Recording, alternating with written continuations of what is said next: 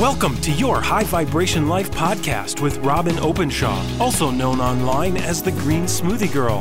When you're living your high vibration life, you're healthier in every way. You're more productive, creative, peaceful, and loving. Your high vibration life is calling.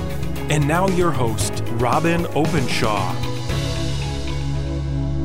Hi everyone, it's Robin Openshaw and welcome back to Your High Vibration Life. I have an exciting guest today who really reminds me of the last 25 years of research I've done on cancer. My grandmother was diagnosed with a very deadly metastatic cancer when I was 15 years old, and I watched her journey. She actually beat this deadly cancer with very outside the box, non-standard of care, no chemo, no radiation therapies. My uncle was diagnosed at about the same time my grandmother was. He had a stage 1 Hodgkin's disease, which is one of the most treatable forms of cancer. And he decided to go with standard of care and did chemo and radiation. And unfortunately, he only lived about 18 months and died a very devastated death, extremely underweight, extremely toxic, and left behind 3 young children. And so I was really deeply moved by that when I was young. And I was very curious about why our medical system absolutely insists on providing absolutely nothing outside of what my grandmother called cutting, burning, and poisoning. And you may find that a pretty provocative thing to say, that what oncology provides is cutting, burning, and poisoning. My grandmother felt really strongly about it after being bullied really by some doctors back in the early 1980s, and she wanted nothing to do with it. She did have a surgery to cut the melanoma out of her arm. It had tentacles by that point to other organs, and they diagnosed her as also having breast cancer and lymphatic cancer. But what she did was pretty out there, and she went across the border to Mexico, and she drank tons and tons of green juices, like 11 greens and vegetable juices a day. And my grandmother lived another 25 years. And she went on to be there to meet each of my 4 children as they came into the world. And she was a huge part of my life, huge inspiration to me. I really don't think greensmoothiegirl.com or this mission or this podcast would have ever happened. I don't think that my own 24-year-old son, when we were deep in a crisis, would have, that I would have had the inspiration and information to be able to turn his health around and mine and get down to a right size and healthy weight and be a competitive athlete at 50. None of that would have been possible had my grandmother not shown me the way, which really shows the power of example.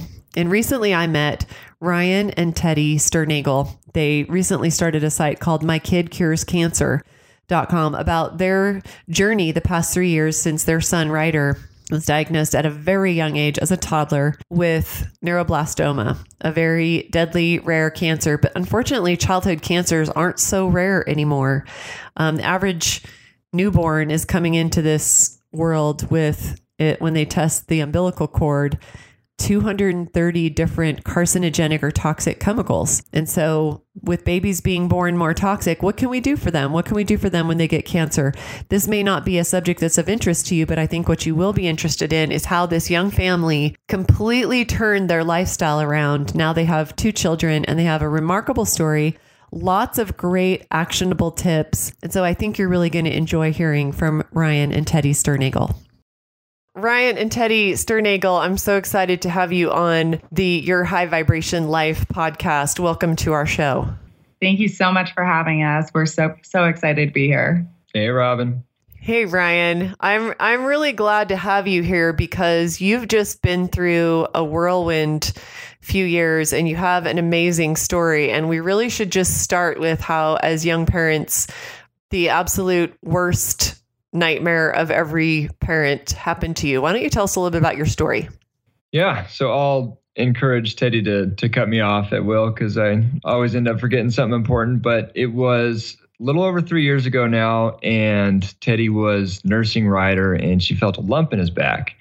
And, it wasn't huge sticking out of his back or anything, but it was definitely there. He had to be bent over at the right place, but I could feel it too. So she took him in to his pediatrician. And in the meantime, we started, just kind of talking about other things that had started to worry us. He had completely fallen off the growth chart. He was born in, the 90th percentile. And I think he was down to 25th at that point. Yeah. And what else? And it was maybe a month before his first birthday, he wasn't crawling or really even barely pulling himself up. So there were a few things that started adding up to us, and we took him into the pediatrician. She was not concerned about the lump for some reason, told us to go home, and we actually got a referral to an orthopedic, occupational therapist to teach him how to crawl. What do you want to say, something? And a physical therapist as well.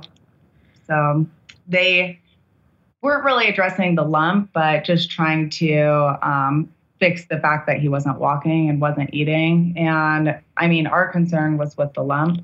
So we went home and we were not really happy with the answers that we got. So we did get the referral for the orthopedic physician's assistant. We went in and this was at our main hospital, and they weren't worried either. They did x-rays and blood work, and other than him being super constipated on the x-rays, which was also really concerning for us because he had been such a regular pooper before that. Very regular. And then all of a sudden he just stopped pooping for 2 weeks. They sent us home and said, just come back in 6 weeks. So Ryan and I went home and I think just made it through the weekend. And I'd been Googling the whole time, and we made it to about Monday and called the hospital and said, we need to get back in and see a doctor. And I had Googled and landed upon the term neuroblastoma, which is a pretty rare type of cancer, but well, it's one of the more common childhood cancers. Right. But yeah, so Teddy had it diagnosed well before the doctors did. We finally got back in there and, got to a somewhat real doctor. I think it was an orthopedic doctor. I don't know why they kept trying to put us with orthopedic people, but we finally got an ultrasound, and sure enough, there was a mass that was concerning that now we need to get an MRI for. And and when I said that I thought that it was neuroblastoma, the funny thing was that both the doctor and the nurse kind of laughed it off and said, oh, there's no way that it's neuroblastoma. Like, he looks great. And typically those kids have super distended stomachs, which he didn't really, even though he was so constipated. So, like Ryan said, the ultrasound showed the mass, and then that immediately led to an MRI. And the MRI, we were told, was only going to last about 45 minutes. And Ryan and I were in there for, what was it? Almost 2 hours. 2 hours. Yeah. And the nurse and the doctor finally came back in, and they had tears in their eyes. And they said the lump that we felt was just the tip of the iceberg, and that he had a tumor larger than his kidneys inside of and growing out of his spine, and a couple secondary tumors, and they had all metastasized into his bones. And so that was not good. We knew something was bad just from the amount of time everything was taken in the build up to it, but nothing can quite prepare you for those words coming out of their mouths. And I don't know. So that's where everything obviously changed pretty rapidly. The tone of the level of concern, the doctors clearly changed very rapidly. It went from, come back in 6 weeks to you guys need to be admitted inpatient to the hospital immediately. And start chemotherapy immediately. Yeah, start chemotherapy immediately. And, at that point, obviously we've been researching natural health stuff for 3 years now and have heard about quite a lot. Obviously didn't know as much then as we know now, but I don't know. We had, just out of general interest, seen like the Brzezinski documentary and a couple Gerson movies, and just, we're into general health and natural health in general. So we knew there were other things that we wanted to at least look into before diving right into chemotherapy. So we did get, a proper diagnosis. We got a biopsy. We actually did consent to getting a line put in, a central line that, it's what they use for chemo with kids. They can't just get poked all the time. Because we had been hearing about, intravenous vitamin C and DMSO and IPT and all this stuff that we thought would be good to have a line for. So we got that. So And, just to break in here, IPT is insulin potentiated therapy, which is a low dose chemo that helps it go where it's supposed to go and not be so systemically devastating. And Ryan's talking about, probably jumping ahead, that he studied some alternative therapies for cancer that need a central line because they're delivered by IV. Am I right? Yeah. Indeed. So, I mean, when we went home, we were calling around, I mean, literally the whole country. We called the whole country, the whole world, Mexico, Spain. We called Brzezinski's office, and he actually has a practice in Spain too. And unfortunately, just due to the FDA, there was really no one else that could treat Ryder. But I mean, at that point, Ryan and I knew just from our general, at least knowledge and just what we had already learned about with natural health, that we didn't need to wait. We could start right away. And even though he didn't have a feeding tube, we started ordering supplements, a juicer, and just started revving up on anything that we could do that we had heard about before the diagnosis. Yeah, I think we must have spent, I don't know, maybe $1,000 just in overnight shipping charges alone, just trying to get, everything we could as quickly as we could. Right. I mean, we immediately ordered a sauna. We ordered some pretty big equipment. We just, anything that we had heard of with good studies. So during the course of us calling around, Ryder actually developed a staph infection that was because there was a staph living on his line that was placed during surgery. Well, yeah, we didn't even know what it was at first. Right. We didn't know, but it turns out later that it was staph. And so we had to bring him back to the hospital in a state of emergency. He spiked a huge fever, and really, I mean, just his overall appearance was just really scary. So once we came back in, that's when we did consent to chemotherapy. Yeah, I mean, just so I guess the part that we didn't necessarily make clear was the tumor inside of his spine was literally threatening to paralyze him at any second. Every oncologist or doctor that sees that thing now is amazed that he's still walking around. Or started walking. Yeah, that he's walking now. That answered the question of why wasn't he crawling at a year old, because he had this huge tumor in his spine. Right. And I mean, it really is a miracle that I discovered it because it was sticking out, because they also said, I mean, it could have just been something as sudden as literally just a sudden death from severing his spine. And it was the fact that it was sticking out, and we discovered it that, I mean, we were able to diagnose it and treat him. Yeah. So don't let health professionals blow your health concerns off. Intuition is a pretty big part of our story. Yeah. It's definitely a recurring theme. Well, and maybe the fact that you were nursing him as long as you did, I mean, as strange as it is, was a big part of that discovery that you might not have, and a difference of days or weeks before you went into motion may have been a life or death difference for Ryder. I haven't told you this yet, and I haven't come on your show yet. You have a podcast called My Kid Cures Cancer, and I've been listening to your podcast. I know, Ryan, you've been listening to mine, and you don't know this yet, but first of all, two things. First of all, I did a 3.5 year research tour all over the world. I've interviewed Brzezinski and others, and on several different continents, 19 different clinics, just on my own dime researching, and not because I had a child with cancer, not because I had cancer, but because cancer is a research interest of mine. And I had a project in mind that I really wanted people to know more about the alternatives that they have,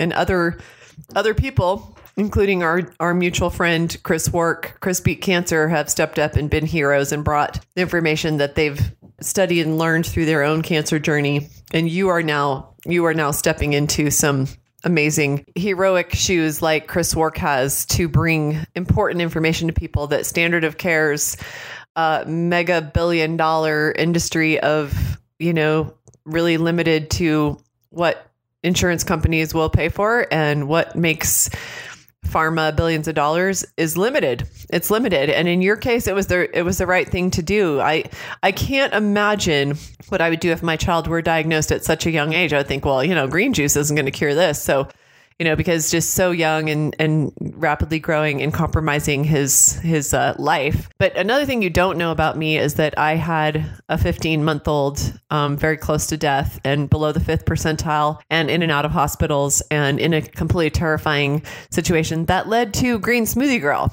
GreenSmoothieGirl.com is a result of my going online and telling my family's story. And who knew that it would lead to 15 books and it becoming my full-time job. And I think you actually sort of have a vision for that. I certainly didn't when I started. But what you did was heroic, and you've walked that narrow path of choosing what's best for a writer. And I mentioned to you that I will tell this story on your show. It's not the topic here, but that I went to bat for a family named the Jensens here in Utah, where their son was told, they were told that their, I want to say his 12-year-old son had probable Ewing sarcoma, and the Attorney General's office, guardian ad litem, Primary Children's Hospital all came down on this family and demanded that they get this kid into chemo and radiation. And they refused, and they wanted some time to think. They weren't just like, we hate chemo. They were like, we're not sure this is right for our son. We're not even sure our son has Ewing sarcoma. And the father lost his job. They lost their net worth fighting. They actually ended up not so much winning as much as just time spun out. And the doctor who had been pursuing it really lost interest in the case and went to another state. And so then it was just, the actual government, Attorney General's office and guardian ad litem and Primary Children's, the institution, fighting with this family, and things strung out and strung out and strung out. Meantime, this kid isn't sick. The kid isn't sick, and the kid never had chemo or radiation, and it's now it's about 12 years later, and he's a healthy father of 2. Never had cancer, and there was a rush to judgment. And once we think a kid has cancer, then we need to hook him up to a IV line and start administering chemicals immediately. And the family was like, we're not sure he really has Ewing sarcoma. We're not completely convinced that. We want a second opinion. So, with that as background, I went to their court case. I went and met with the Attorney General advocating for them and other families. And I started to discover there's lots of families who they don't have rights. They have less rights than an accused murderer would. If a doctor says your kid has cancer, standard of care is so widely accepted, even with its pretty low success rate across cancers. I'm not talking about neuroblastoma for children. I'm talking about across cancers, that you as a parent, if you want to opt out of it, you're going to be in a lot of trouble. And there are cases I've studied or worked with, Katie Wernicke, Abraham Starchild Cherix, and others across the country that were like national news story, like the Parker Jensen story was. And so that's a nutshell of sort of my background on it. I had a child who was failure to thrive, and I opted out of standard of care and fixed the problem myself. And the results for my son, as he's now just turned 24, are spectacular. And we needed to do those things. And I believe that what you've done for Ryder is going to have a ripple effect. I just want to be like the wind under your wings. What you did for Ryder, and I want to get into some of the things that you did that your family now gets to benefit from. You will slowly start to think, this was my journey too, that you did this for Ryder, but it has incredible benefits for your family. You learned at quantum speed all these things about health and wellness that your family needs to know. We all need to be opting out of all these toxic parts of our environment. And maybe for your second child, your daughter, maybe there are things that would have happened that won't happen because of the changes that you've made. But I also want to put to you that the impact that you're going to have on the world is something you cannot currently conceive of. It's going to be that big. Yeah, we've been hearing that more and more lately. Still trying to wrap our minds around it, but I didn't know that about you, Robin. I'll be excited to hear exactly what you did when you come on our show. Yeah, that'll be exciting. And I want to really get back to what did you do then? So you had doctors wanting to put him in chemo. You did do some chemo and you did work with the doctor, but tell me more about that. Like, were you able to choose in and out of some of what they wanted for him? And obviously you were doing lots of alternative stuff too. Yeah. So we were able to kind of, it was like, I guess, more of a don't ask, don't tell policy. We took a juicer into our hospital room and we were juicing for him. We asked for a feeding tube before he started chemotherapy because he was 1 at the time, it was the only way to get meaningful amounts of anything into his system. Yeah, and that was actually like a crazy thing. Right. Because usually they wait till the kid's all emaciated and, looking terrible. And we said, no, we want the feeding tube now. And they're like, well, why? He looks great. And we're like, exactly. We want to keep it that way. So that was actually a fight. But we won. A really big fight. Hold on for one. I want you to say something about juicing because you and I are, the three of us are extremely well versed in the Gerson therapy. My grandmother beat a metastatic melanoma in her breasts and her lymphatic system with the Gerson protocol. But when you say juicing, you want to clarify what you're talking about and why you would need a juicer, because some people are like, what, you fed him orange juice?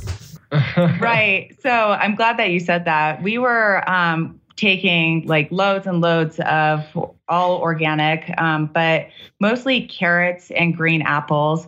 And while we were at home researching and calling around, I had landed upon an article of a woman who had her son, Leanne Woodland is the woman, her son 25 years ago was sent home from the Mayo Clinic with neuroblastoma. And after 1.5 years of treatment, he was sent home to die.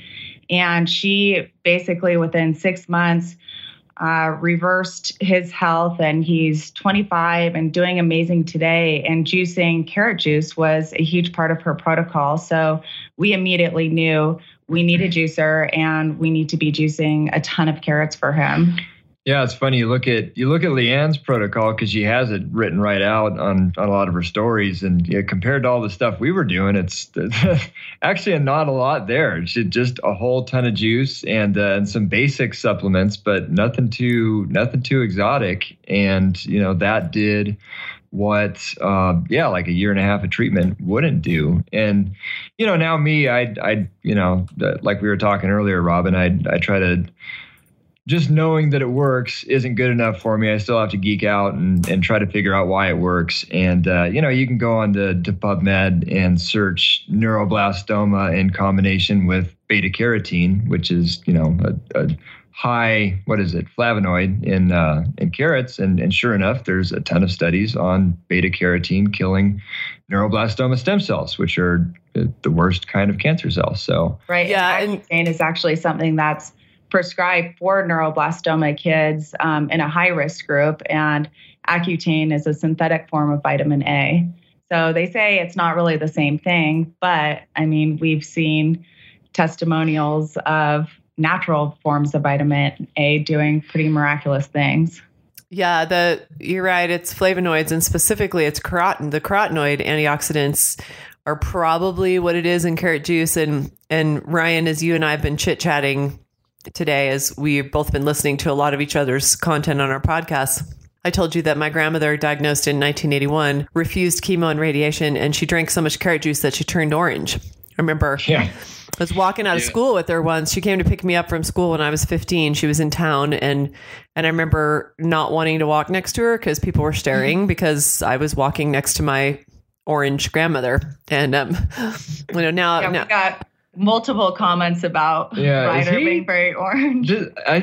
People would every once in a while does he really like carrots or what's going on? Why is he orange? Well, especially his fingers and his toes and his cheeks. He just had such a wonderful, nice bronze tan all the time. Nice, healthy glow. Yeah, not what you typically see with kids going through chemotherapy.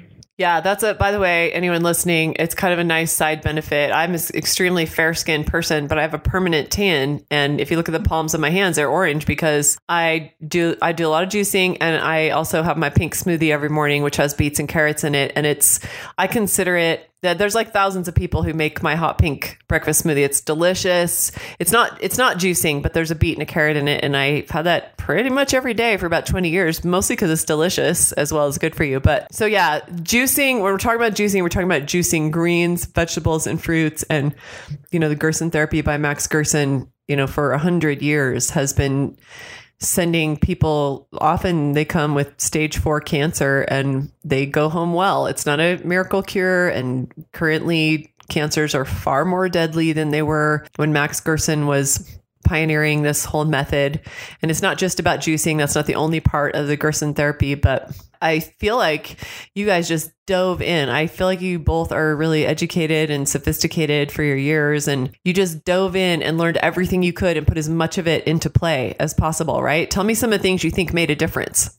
Yeah. And it's like, I just had Patrick Vickers on a podcast who runs the Northern Baja Gerson Institute. And, that's the point he made, was that the cancer is a lot more just deadly these days. And that's why he employs a lot of stuff over and above what the original Gerson protocol is. And that was certainly our attitude, was if it sounds like it might be good or it might do some good, we were going to give it a shot. Yeah. And especially since, to this day, we don't know what the silver bullet is. And whether you want to call it luck or not, which is, a pretty common term in conventional oncology, it really doesn't matter at the end of the day, since Ryder is doing so well and he did so well through all of this. But we were doing IV vitamin C 2 to 3 times a week between treatments. And vitamin C is something that ironically is frowned upon, but we found so many studies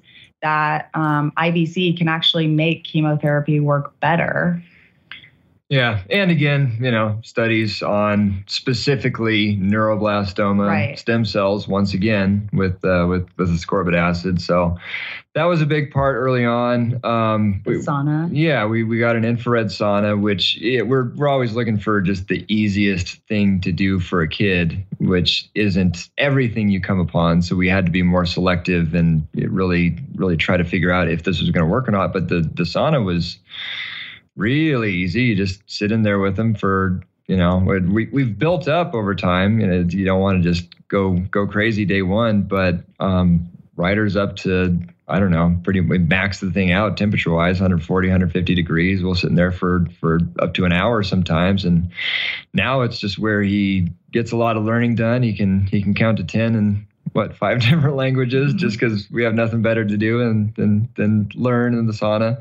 But the purpose of the sauna is, there's a lot of purposes of the sauna. I just learned about the whole 4th phase of water thing on your show, Robin, which I won't even try to repeat. But that was something new that I didn't even know the sauna did. But yeah, typically when you hear about the sauna, it's one detox, which detox across the board is going to be important no matter what. And especially, Ryder was born with cancer, and you start learning about all these kids getting born with hundreds of carcinogenic chemicals day one, when they're born.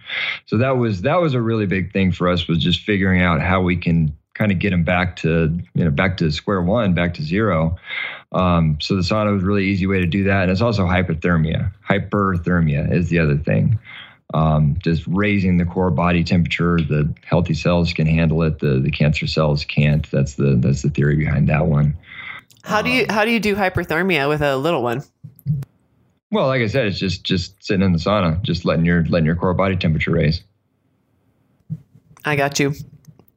Talk about how you feed now 2 little children super healthy, because people,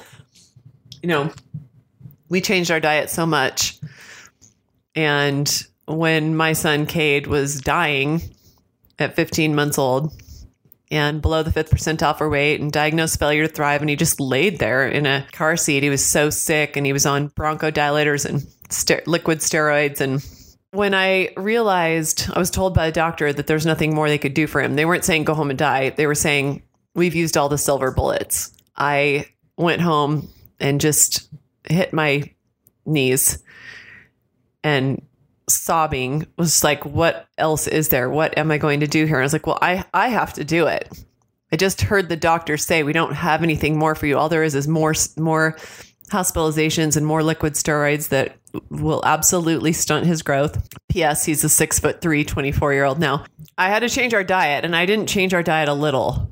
When you're motivated, I was same as you, pulled out all the stops. There was never any white flour in our house ever again. There was never any sugar in our house again. I just went in the closet, in the cupboard. When I started learning Oh my gosh, our diet could be part of it. There's never any more dairy. I mean, we had gallons of cow milk, right? Cow milk full of, pus and blood and hormones and steroids and antibiotics. I didn't know that. But the more I studied, I was like, oh my gosh, I just got to get rid of all this stuff. And it was intense and it was expensive and it was the best thing I've ever done. How do you feel about that? And how's your lifestyle now? And how's Channing benefiting from that, little girl? Yeah, I mean, I agree. It's kind of amazing when you open your eyes to all of the toxins, including the ones in our refrigerator. But we had garbage bags just filled with stuff that just got thrown away. Right. Day one. And we were already eating mostly organic, but we stopped going out to eat like 100%. We were in complete control of our food. Even while we were inpatient for over a month, we had a little steamer and we were steaming vegetables and cooking rice. And that was our diet in the hospital instead of, we never touched any of the hospital food or the water for that matter. But I used to always think with Ryder that I started believing people like, oh, you're so lucky that he just eats this way. And I just thought, okay, maybe we are lucky. But now Channing is almost 16 months and she loves eating salads and she has the same taste that he does. Yeah. So maybe it's genetic, but I really do feel like it's what you put in front of your kids and make a part of your lifestyle that they're going to ultimately choose and like. Yeah, they only know the reality that you present to them. Yeah, exactly. And that's why we make a big deal. Like it has to be a whole family change. It can't just be you telling your kid to eat better, even if you're not eating the bad stuff in front of them. If you don't really believe it, they're going to know that. That you're just trying to sell them something that you don't do yourself. Yeah, smart. And it doesn't just apply to food. As a mom, kind of on the other end of it, my youngest just turned 17. The other 3 are adults now. I'm telling you, everything you model to them is going to be far more powerful than any words you ever say. And you've heard that before, but it's absolutely 100% true. If you read books a lot in front of your kids and to them, they will be readers. If you eat healthy foods, that's far more powerful than you giving them some lecture about eating their vegetables. Yeah. No. And it's, and that being said, so we are fortunate in the fact that, this is all they know and it's all they know. But that being said, we work one-on-one with parents that get this diagnosis, just getting them pointed in the right direction and whatnot. Definitely not, trying to take the place of a naturopathic doctor or anything like that, but maybe pointing them to a good naturopathic doctor and all that. And a big part of that is lifestyle change. And we've seen plenty of families now that the kid was, however older than they were living a regular standard American diet. And we've seen plenty of kids turn it around just with dedicated families. So you definitely can turn it around, even if that's not how you're starting.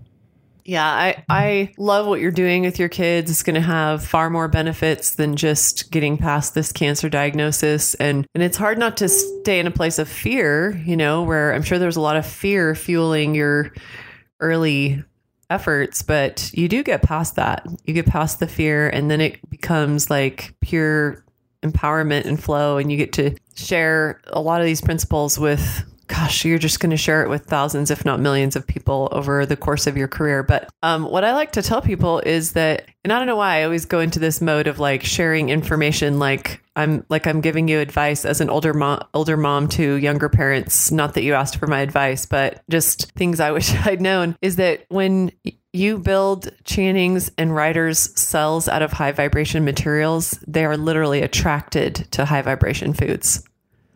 Does that resonate for you? That does. That's interesting. But it does seem like it already, just the kinds of things that they like. And it's funny that you say that because Ryder's treat, we always make sure that he gets like a treat if we, go somewhere where we know not like our kind of food is going to be served. He gets birthday parties and stuff. Yeah, right. Yep. He always gets to pick out a raw snack bar. Like we go to Whole Foods and they have a raw food section, and that's his treat. It's raw food, and we make raw snacks too. And I know that those are some of the highest vibrating foods. Yeah. I want to know, because I don't know that I still have a full picture yet.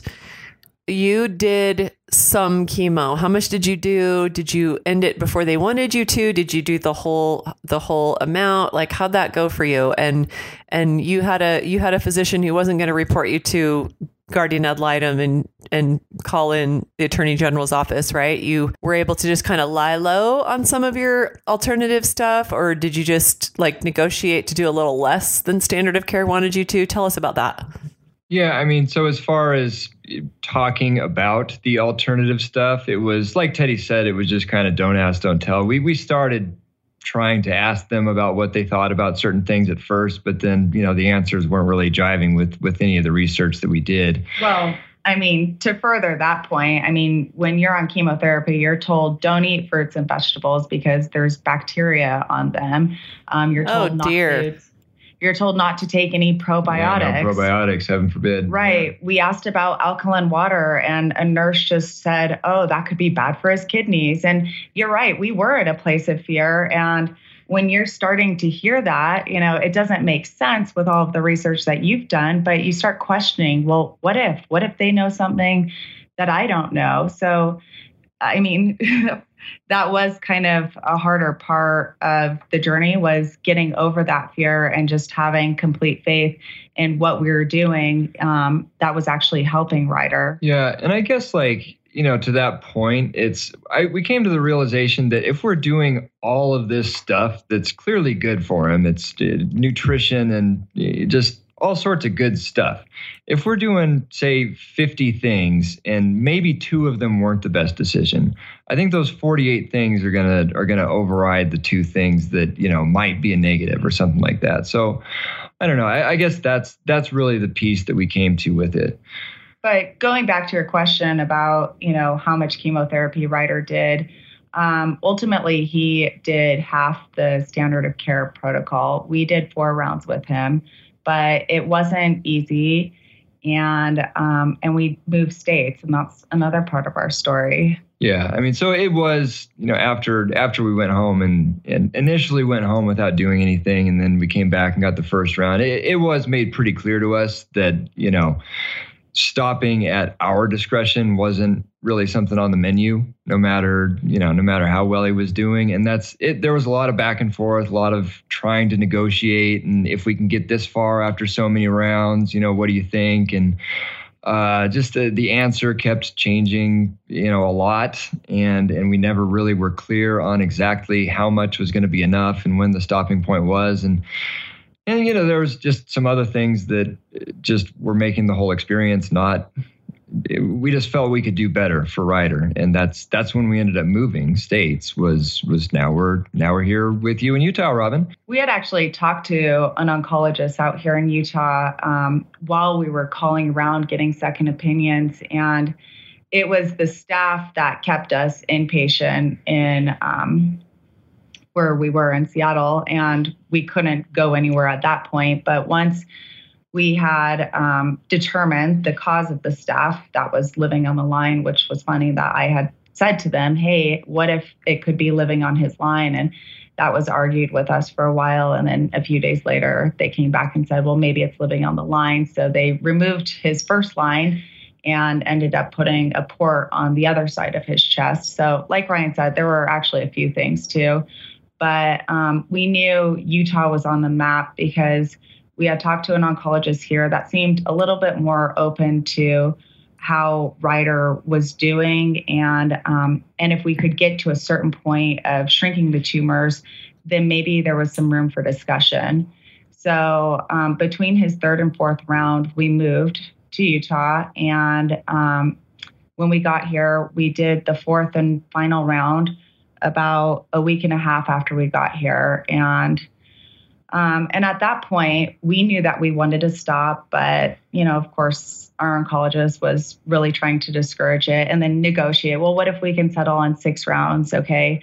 Or we could do an MRI after 5 rounds and see. And we knew just based on how well Ryder was doing and how much shrinkage there already was. And at this point, he was down to one primary tumor, the same one in his spinal cord, which will probably never go away and is probably just scar tissue at this point. But the metastasis to his hip bones was gone. The secondary tumors were gone. He was crawling. He was standing up. And he had feeling back in his feet. I was able to tickle him and get reactions from him. So we knew he was doing really well.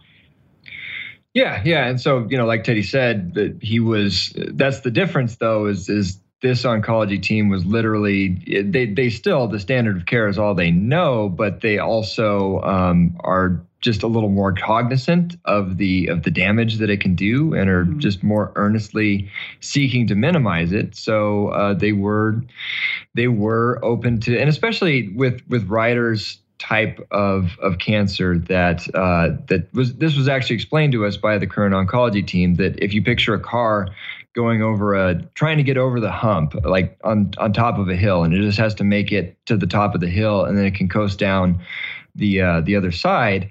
There's a lot of data on Ryder's type of neuroblastoma that says, if you can get to that hump, and obviously there's no 100% way of knowing where that hump is in each individual cancer, but they do know that you don't have to blast away every last cell, even just by conventional means. That if you get it far enough, that it'll go the rest of the way. So, what's the word I'm looking for?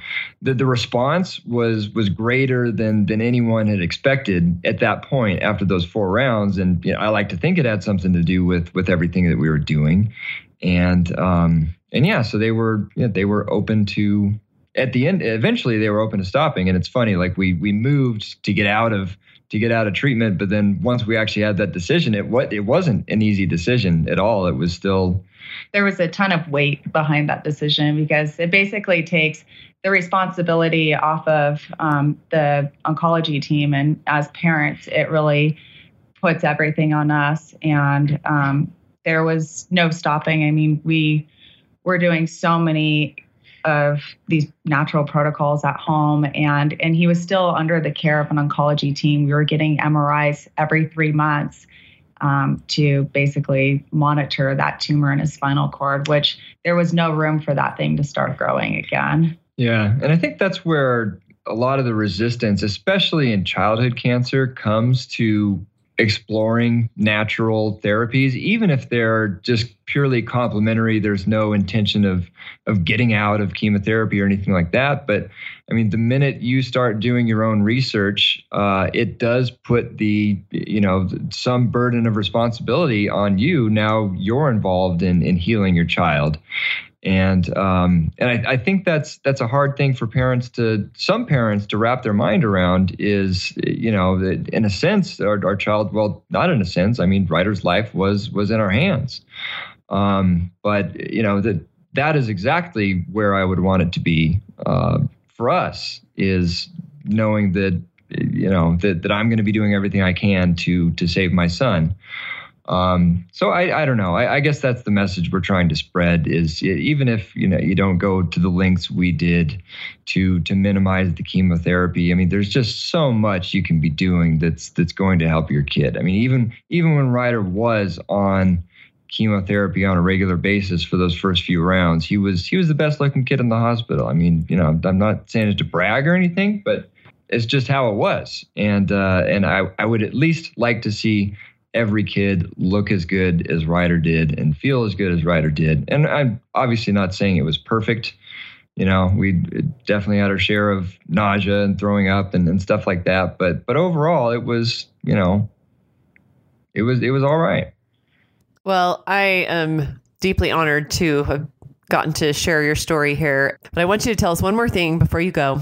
What have you learned about not just treating a very small person with cancer and helping him detoxify, because probably he came into this world with some kind of toxicity that, in combination with his genetics and his weaknesses, caused a serious problem. And I absolutely believe that you'll stay on top of it. And I believe that people are managing cancer more than curing cancer these days. And you could you can have a tumor in your spinal column, that you debulked it with the chemo. I'm quite sure that was the right thing to do. You really had to. He was in jeopardy just from the size of the thing and the location of the thing. That was the right thing to do. What other things? We've talked about the food and how well you're feeding your 2 little ones now. What are some of the other things that you can just tick off a list that my listeners, whether they are affected by childhood cancer or not, they're probably not, are cancer preventative, are part of a high vibration lifestyle that is disease preventative? Yeah, so I think just making your home a healing home, whether you're trying to prevent disease or reverse disease. And I mean, that starts with everything inside of your home, from the cleaning products that you use to the EMFs that could be around your home. And for anyone who doesn't know what EMFs are, the radiation that comes from cell towers and your wireless router, just making sure that you're reducing that. And what else, Ryan? Yeah, no, just, I mean, I don't know. As far as just, we kind of look at it as like removing barriers to healing or to wellness, right, stuff like that. So it's, I don't know, making sure your mattresses aren't off-gassing and you don't have dirty electricity is another, form of bad energy, I guess you could say, that could be coming through the lines. Again, just all the potential chemicals, the air quality in your house, all that stuff. And the water is huge. Yeah. So that's a big thing for us, just in general. And we actually made like a little, what do you call it? A little document that's just kind of like a checklist type thing that we've been giving to people that want it. And what's the link for that, babe? Just mykidcurescancer.com/healing-home. Healing home. Yeah. But, aside from removing the barriers to healing, a lot of stuff that people would probably think is pretty weird that there's some of our most popular videos on YouTube is, I don't know. So we've been getting into cold thermogenesis lately, which is, lowering core body temperature and then contrast showers. So I don't know, you've had somebody come on talk about the just how good cold is for you. And so Ryder has gotten pretty accustomed. I take a cold shower every morning, or a contrast shower, going back and forth from hot to cold. And now Ryder is a pro contrast shower taker as well. He actually demands cold water. What else? We have just a lot of energy medicine. A Rife machine and Tesla light. Yeah, I don't claim to know which one is the best as far as the best potential energy medicine device out there, but definitely you talk about raising your vibration. The Tesla lights, that's what they do. Oh yeah, and I mean, we didn't even touch on this, but we all live in Utah now, which happens to be like the mecca for essential oils. So definitely, that's a part of our lifestyle. Yeah. What else? I mean, baths. Yeah, bath time for us now is a chance to, implement some healing measure, whether it's Epsom salts or bentonite clay or the essential oils. We even do. Or our local salts. I mean, the Utah, Redmond detox salt or whatever it is. From the Great Salt Lake. Yeah. What else? Rebounding. So that's good for the lymphatic system. So, if you're an adult, you have to get like an expensive little personal trampoline so it won't break. But if you're dealing with kids, then you just go get one of those little Tykes trampolines. And it's like $40 on Amazon. And Ryder loves it. And he rebounds himself. I mean, we don't have to force Ryder to do any of this.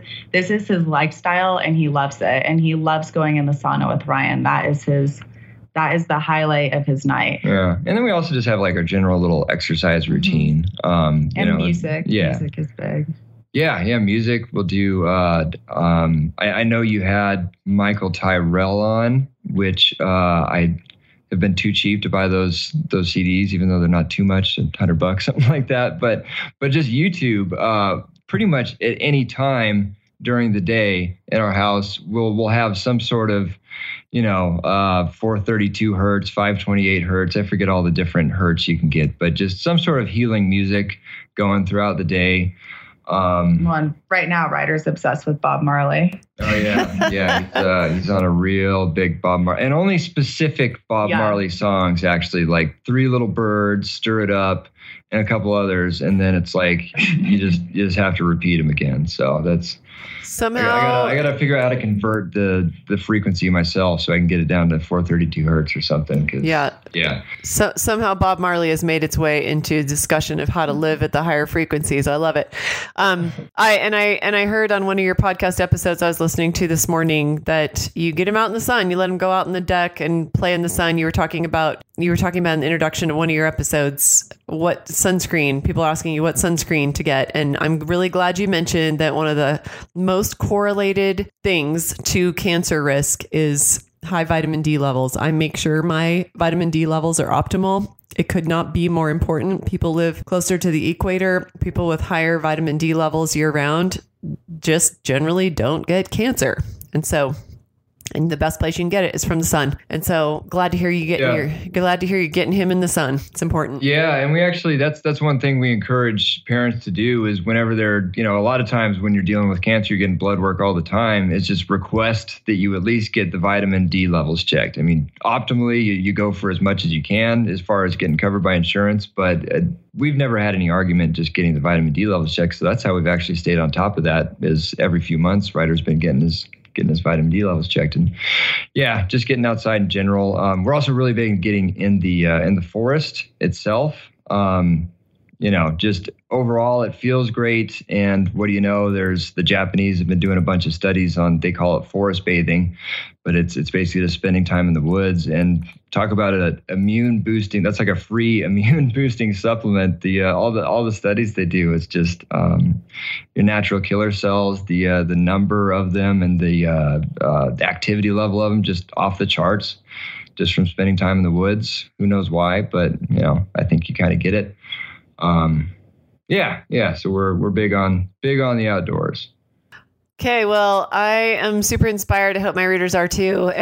I say readers because I was a blogger a long time before I was a podcaster, and then I have to correct myself and say listeners. But I've learned a lot here today. I hope everyone has. Make sure you look up mykidcurescancer.com, and you've heard a really great little resource about detoxifying your home. What was it again? mykidcurescancer.com/healing-home. Okay. I love that. Thank you for that gift. And make sure you support their mission. They have a, what do you call those fundraiser things? Our Patreon account is what you might be referring to. Yeah. So, for a long time, we just had a straight up fundraiser raising money for everything we're doing for Ryder. But that, you just can't keep a fundraiser going forever. But now, I mean, we're transitioning into, we're putting out a lot of information for people, and if they derive enough value in it that they would like to contribute to everything we're doing, then that's an option for them too. It's pay what you want if you want, and the link for that is mykidcurescancer.com/crowd sponsor, and crowd sponsor is all one word. Crowd sponsor. I am going to have my own assistant go and sign us up for monthly support. This is a young family who has been through the war. They've done something very brave. They've done something that now has a little boy thriving and is inspiring many people. They've already had, I think, 10,000 downloads of their brand new podcast. So Ryan and Teddy Sternagel, thank you so much for being with us, and keep on living a high vibration life, my friends.